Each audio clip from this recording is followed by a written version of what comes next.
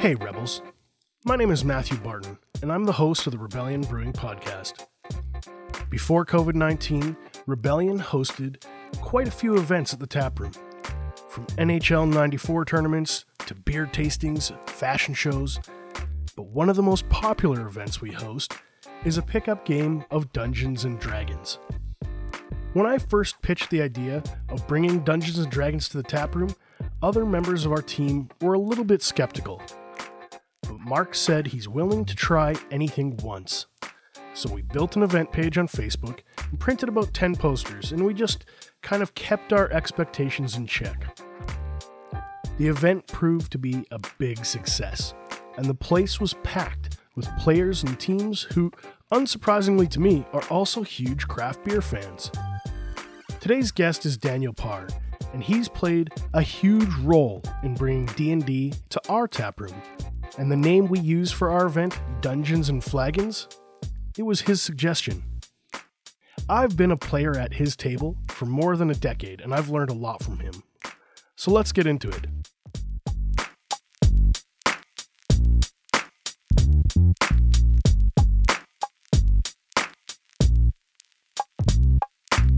Danny, welcome to the show. Thank you for having me. How's it going? I'm well, thank you. And yourself? Deadly. I get to talk about Dungeons and Dragons with my bud. And you get paid to do it. Jealous. I know since we're doing this socially distantly, I'm going to have to get you some beer after the fact since we won't be able to drink it together today. Well, I know you're good for it. So let's start from the very beginning. How did you get involved with playing Dungeons and Dragons? Where did you start? Well, I've been playing Dungeons and Dragons for about 25 years. I was first introduced to it by my uncle and cousin, who have since retired their dice, but I keep the family tradition strong. So obviously I started as a little know-nothing player, but eventually I had to put on my DM hat if I wanted to keep playing. And of course, once you're the DM, you need some players, so I roped my friends in, and I've been very privileged to have more or less the same group for over 20 years now. So that's a thumbnail sketch of my D&D history. It's been so many years of playing. What do you get out of it? Why do you still keep coming back to it? Well, for me, Dungeons and Dragons sits squarely in the center of a Venn diagram of all my interests. You have the acting, theater, improvisational part, you have the storytelling part, you have the game part, you have the fantasy part, and of course you have the part where you get to push little pieces of plastic around squares. It's a combination of scratching that storytelling itch and a little bit of competition. Actually, one of the beautiful things about Dungeons and Dragons is that it's collaborative, of course. So you come together with your friends to tell a story that everybody enjoys.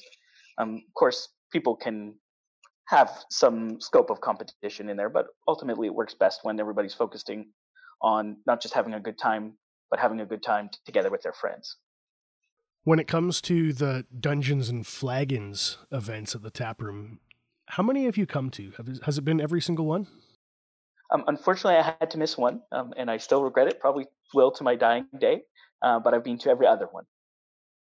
And what did you think? I mean, I have my own opinions, but I wanted to know what you think. Well, I think they're great events. Obviously, the turnouts have been great, and it's just a wonderful, welcoming atmosphere. I love the fact that Rebellion has been cooperating with comic readers to bring attention to the event and to comic readers. And I know that they have worked hard to be an inclusive space to everybody, but particularly to new players. So by inviting new players in a friendly, low-stakes atmosphere and then connecting them to places like comic readers, it's probably the best way there is to grow the community. What do you say when new people are looking to try out the game or have questions? Maybe they're thinking about it. Well, I strongly encourage them to do it. And then I say, when can you come over to play Dungeons and Dragons if they're interested?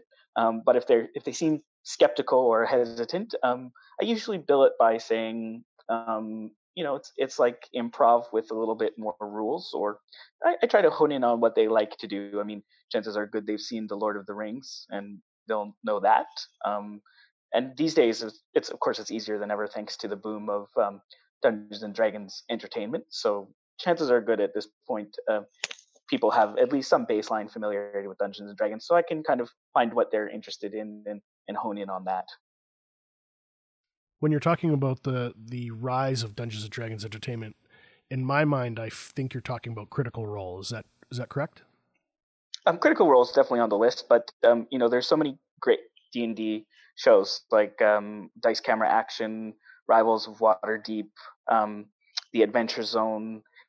Just like Dungeons and Dragons, I think there are Dungeons and Dragons podcasts or role play podcasts, actual plays for any interest or style. So that's the beauty of it too. If someone watched Critical Role and they found out that wasn't exactly for them, then there's any number of other things that might be a better fit for them. I was really pleased when you said Chad has been a big supporter. Comic readers, I feel like they're one of the hot spots in Regina for nurturing the game and kind of building a community that it's a little bit harder to break into than other hobbies.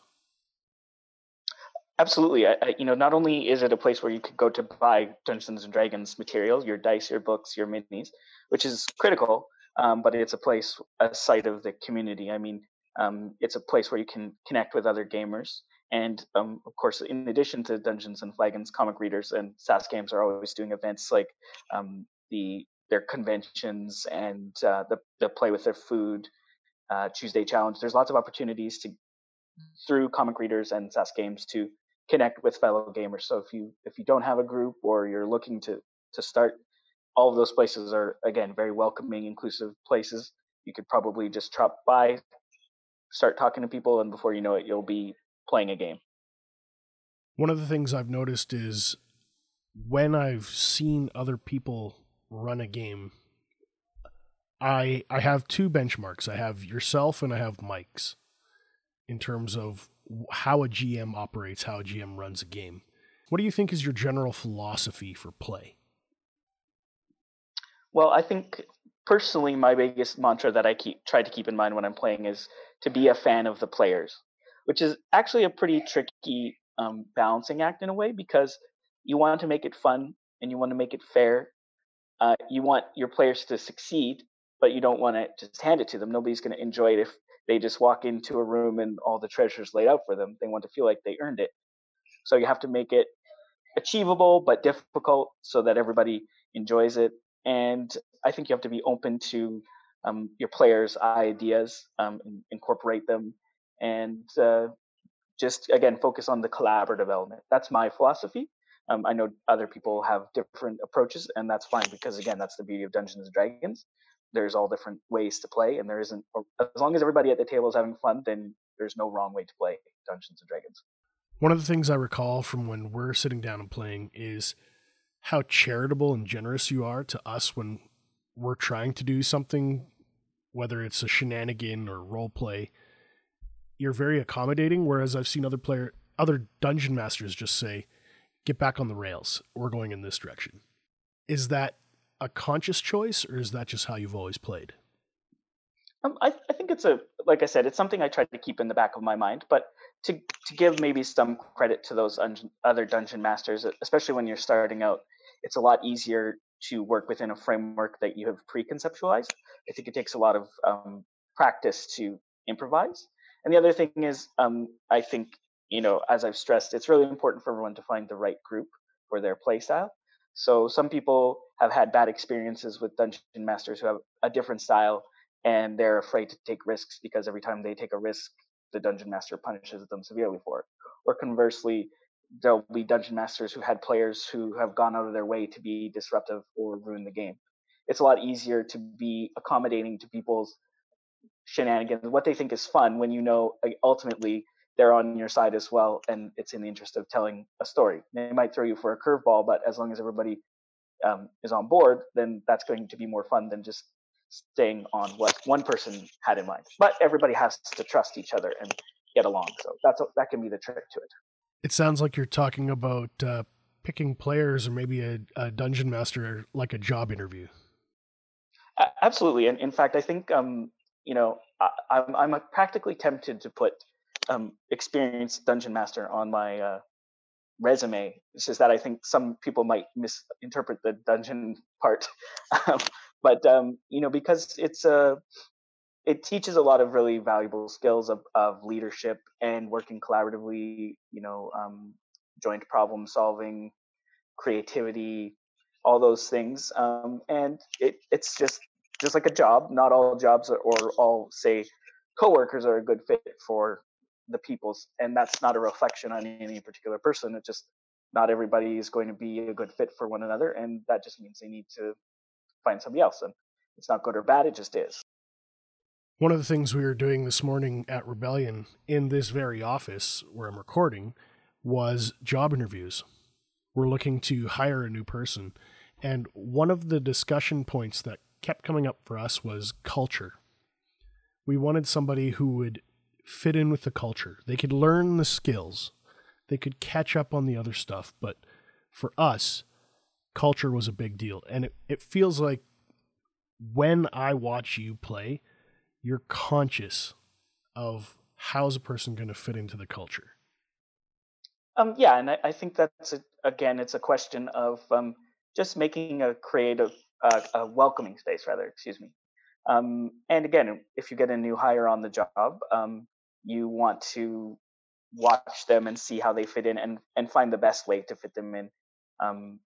And again, be a fan of them and give them the benefit of the doubt. If they stumble a little bit, um, you know, pick them up and guide them.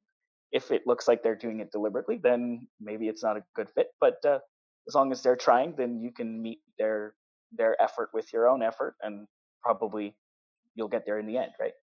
You're like a Zen Buddha master for Dungeons and Dragons. Well, I'm passionate about Dungeons and Dragons, and I'd really like everyone to be able to enjoy it, or to enjoy tabletop role playing games at any rate. So I try to be very inclusive as much as possible. I know for myself, I have a really strong writing background. I love the whole journalism thing. I like telling a good story. And for me as a dungeon master, I like crafting a story. It scratches that itch. And I wanted to understand from your perspective, what are you most focused on now for your game? Is it storytelling? Is it just hanging out with friends and enjoying some snacks? Like, where is your priority? To me, it depends on where everyone's at, including myself. Ultimately, my personal preference is with you. I enjoy telling an interesting story with lots of twists and turns, and I don't want to say drama exactly because that has a bad connotation, but let's call it intrigue. But not everybody wants that the same way, so you try and feel everyone out, and sometimes, if everyone's tired, maybe you just come to the table and have some laughs, and crack open a few cans of Rebellion and hang out, and that's fine too. And again, different groups can have different things they want out of a session, and it can even vary from session to session. Ultimately, though, I'm with you. It's the storytelling is what I appreciate the most. When I look back upon our group, the group of guys that we play with, we kind of got a shared language now, shared history. We tell jokes from the games that have come in the past, in the years. How is it different for you when you're hosting a different group or a different table?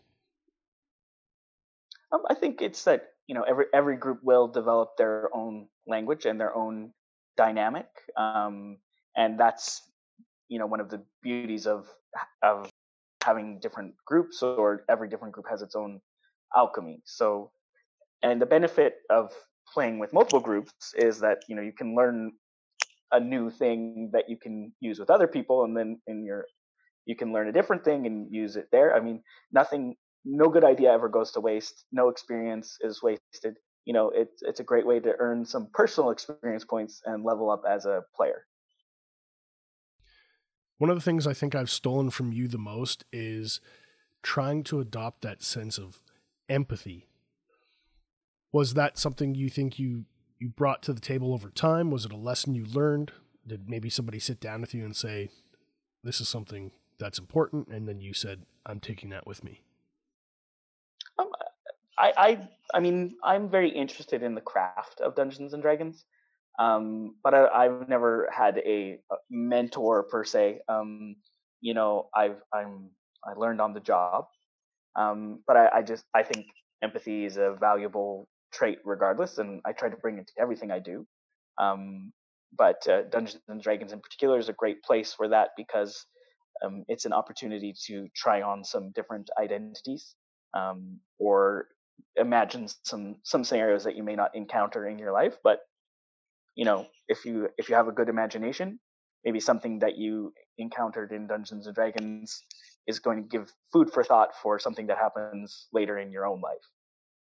When you look back upon all the years of gaming, all the years of Dungeons and Dragons, is there a singular moment where you kind of say, yeah, that's the one? That's the one I would tell people to get them interested, or that's a valuable story that I like? It's actually really challenging in a way because I think you know, role players have this really bad tendency, or they have a bad reputation, sorry, for sort of cornering people at a party to tell them about their awesome Dungeons and Dragons character, and you know, the person whom they're speaking to has no interest in it because it's so contextual, right? Like, yeah, you could say, you know, my barbarian Hogar, he has a really big axe and he chops all the monsters and it's really cool, but like, to hear that story secondhand is not the same as experiencing it firsthand. So it's really difficult to, you know, distill one moment and then say to somebody, this is why you need to play Dungeons and Dragons. So that's actually one of the real challenges of trying to communicate my passion for the hobby, because it's one of the things, you know, it's almost like the Matrix, right? Nobody can tell you what the Matrix is. You have to experience it for yourself. And Dungeons and Dragons is the same. So you have to be, I mean, that's another, you have to be trustworthy, let's say, to get somebody to come to the table. And then I'm not sure, but it's likely that once they're there, they're going to have fun and they'll be able to understand it. But in terms of like, you know, that one moment, this is a little cliche, but every moment, you know, every chance you get to sit at a table with your friends and tell a story is a valuable moment. Take a break from all the things that are plaguing you and tell a story and have some fun. You really can't beat that. I'm going to cheat a little bit. I'm going to put you on the spot because when I was thinking about this question, I was thinking about the answer that I would give. And I wanted to say it was the game we were playing 3 years ago, where my character, Rory Cooper, at the time, this character, was going through a lot of strength and trials at the behest of basically your story. And something was like there was a conflict going on, and he was asked to save a person or kill the person. And when it finally unfolded, I think it was like 2 years after the fact when you kind of planted those seeds. Finally, the tree bore fruit, and it blew my mind because I didn't see it coming. And one of the other players at the table had said, "Yeah, I kind of figured it out about a year ago." And I was like, "I had no idea that you hooked in this plot twist, and you kept that secret." I feel for like 2 years, it would have eaten me alive. I don't know if I could have kept that secret, but you did, and I think that was one of the finest storytelling moments that we've shared. Well, I actually agree. And as a dungeon master, it's always very rewarding when you have a conception for the way something's going to play out or how you'd like it to play out, and it does without you putting your thumb on the scale too much. You know, when you just guide things. But I guess a couple of secrets is that it's very helpful to have a confidant who doesn't play in that game, so that you can bounce ideas off of them, and tell them your cunning plan. It's going to be a bit like that person at the party when you corner them to tell them how cool your character is, but it's still a release valve for the sheer agony of having a secret and nobody to share it with. And the second thing is that, you know, it comes back to that improvisational element. You know, you can plant the seeds and try and guide the players, but if they don't follow it, that's fine. You just go for something else, right? That's again the collaborative part of it. You know, the story of Rory Cooper wasn't just this story that was imposed on him. It was the choices that Rory made that made the story satisfying. So ultimately, it was that collaborative element that made that story so impactful. If I had just had an idea and I made it happen, that's not nearly as compelling as this story that we told together.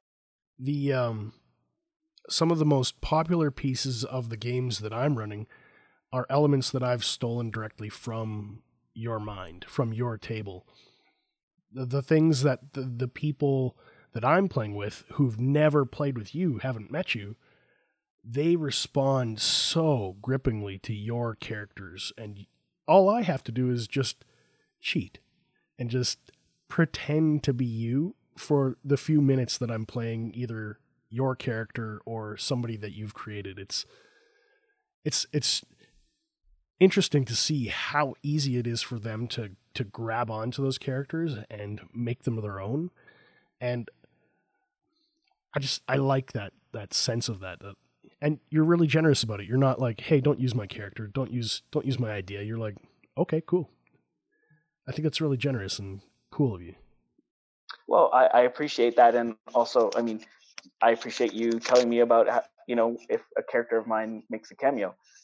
I mean, I could say don't do that, but like you could just do it and not tell me, right? So, you could just shuffle a couple of letters around, like, but by having that conversation, then it allows us to talk a little bit more about our similar and differing approaches to the craft. So, again, that's we have that chance to talk about our approaches to different games, compare notes, and learn different things from one another. So that's again the beauty of having. I encourage every dungeon master to get a dungeon master friend who they don't play with, just so they can bounce off of each other. Do you have one NPC or one character that you're particularly proud of from all your years of playing? Well, again, the beauty of being the dungeon master is that when you're a player, it can be agonizing because you have this great character that you really love, and then you get an idea for a new character, and you're like, oh, what do I do? Do I hope that my character who I like a lot dies, or do I retire them? Like, how am I going to play a new character?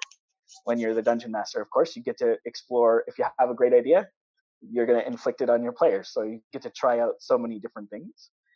I have to say, although of all time, one of my favorite NPCs would be in the game that you alluded to earlier with Rory Cooper. My favorite NPC was the Fey trickster called Wittershins, who was a foul-mouthed little gnome who had more to him than met the eye. He was great.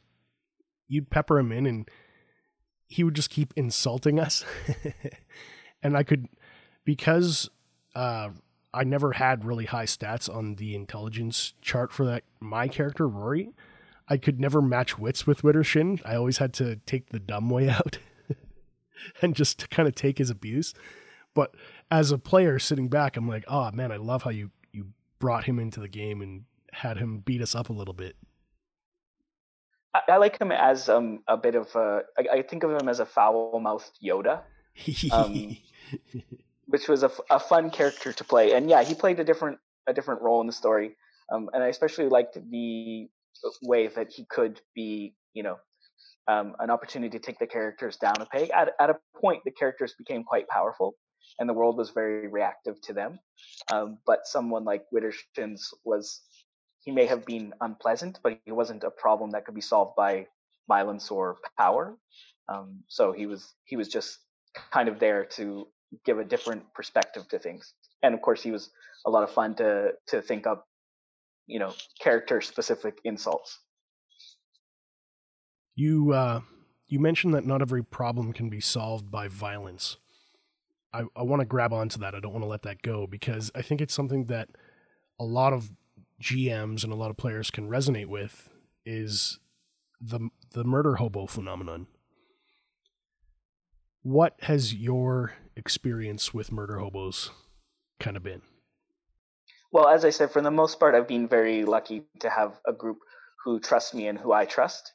But one of the ways that you can, in my opinion, to curtail murder hoboism is to get the players invested in the world and in the NPCs, and by extension, their characters. If they start to like somebody, and then their actions of wanton violence causes negative repercussions for the character that they like, they will probably be more circumspect about how they mete out violence in the future. If they don't feel invested, or if they, particularly if your players don't feel like they have any other power or any other way to interact with the setting, they'll be more likely to engage in violence just because they're bored or they want to see what happens. And also, many new players will start off, if you tell them they can do anything, it's probably human nature, but if you tell people they can do anything they want to break something right away, right? And that's fine. But, I would say if a new player does that, you should be gentle with them in the respect of saying, like, try to help them understand what that means in the context of the setting, and then ask them if that's really what they want to do, and this is what's likely to outcome. And then if they want to do it, then you follow through with the outcomes that you laid out, and then they see it. And ultimately, they may decide that as a result, Dungeons & Dragons is not for them, or maybe that's not the right group for them. But that's fine. Again, it's not wrong to want to play 6 heavily armed killers who kick down dungeon doors and fight monsters all day, if that's how you want to play Dungeons and Dragons. But not everybody wants that. So again, it comes back to my hobby horse here, that you need to find the right players and the right DM for the game you want to play. I stole one of those concepts or one of those thoughts from you directly. When I was building the world for the current game I'm hosting, the players, I said, you're on a heist, and this is going to be like Ocean's 11. You got to plan it out. You got to figure out the routine of the guards. How do you get into the building? Do you pick the locks or go through the windows or use magic? And ultimately, they decided to use vampires. They used illusions to create a vampire to scare the guards away, and then they broke in.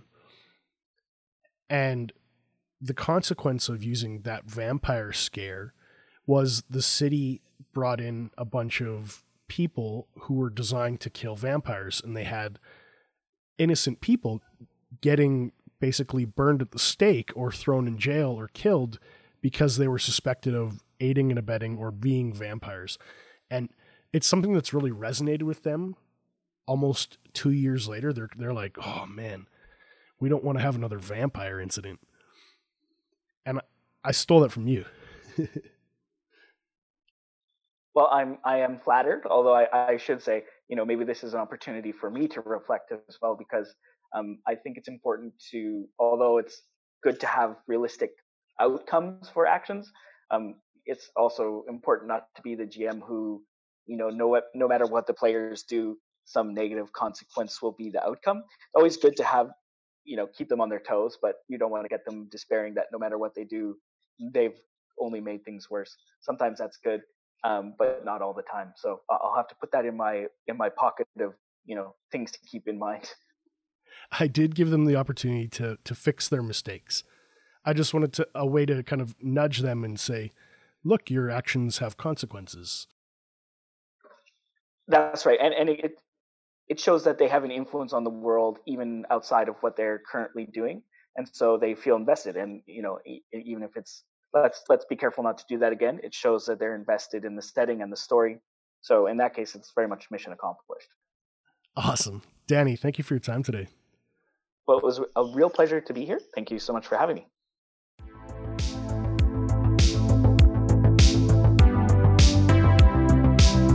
Rebels, thanks for listening today. If you have any questions or comments about this episode, be sure to join us on our brand new Facebook group page, the Rebellion Brewing Podcast. I'm going to include links in the show notes so you can find Danny on Twitter and pepper him with any Dungeons & Dragons questions. The Sask craft beer scene is always changing, and I'm going to do my best to keep featuring all the new and local beers coming out. Be sure to follow us on Facebook, Instagram, and Untappd so you don't miss out on a single thing. Thank you for joining the Rebellion.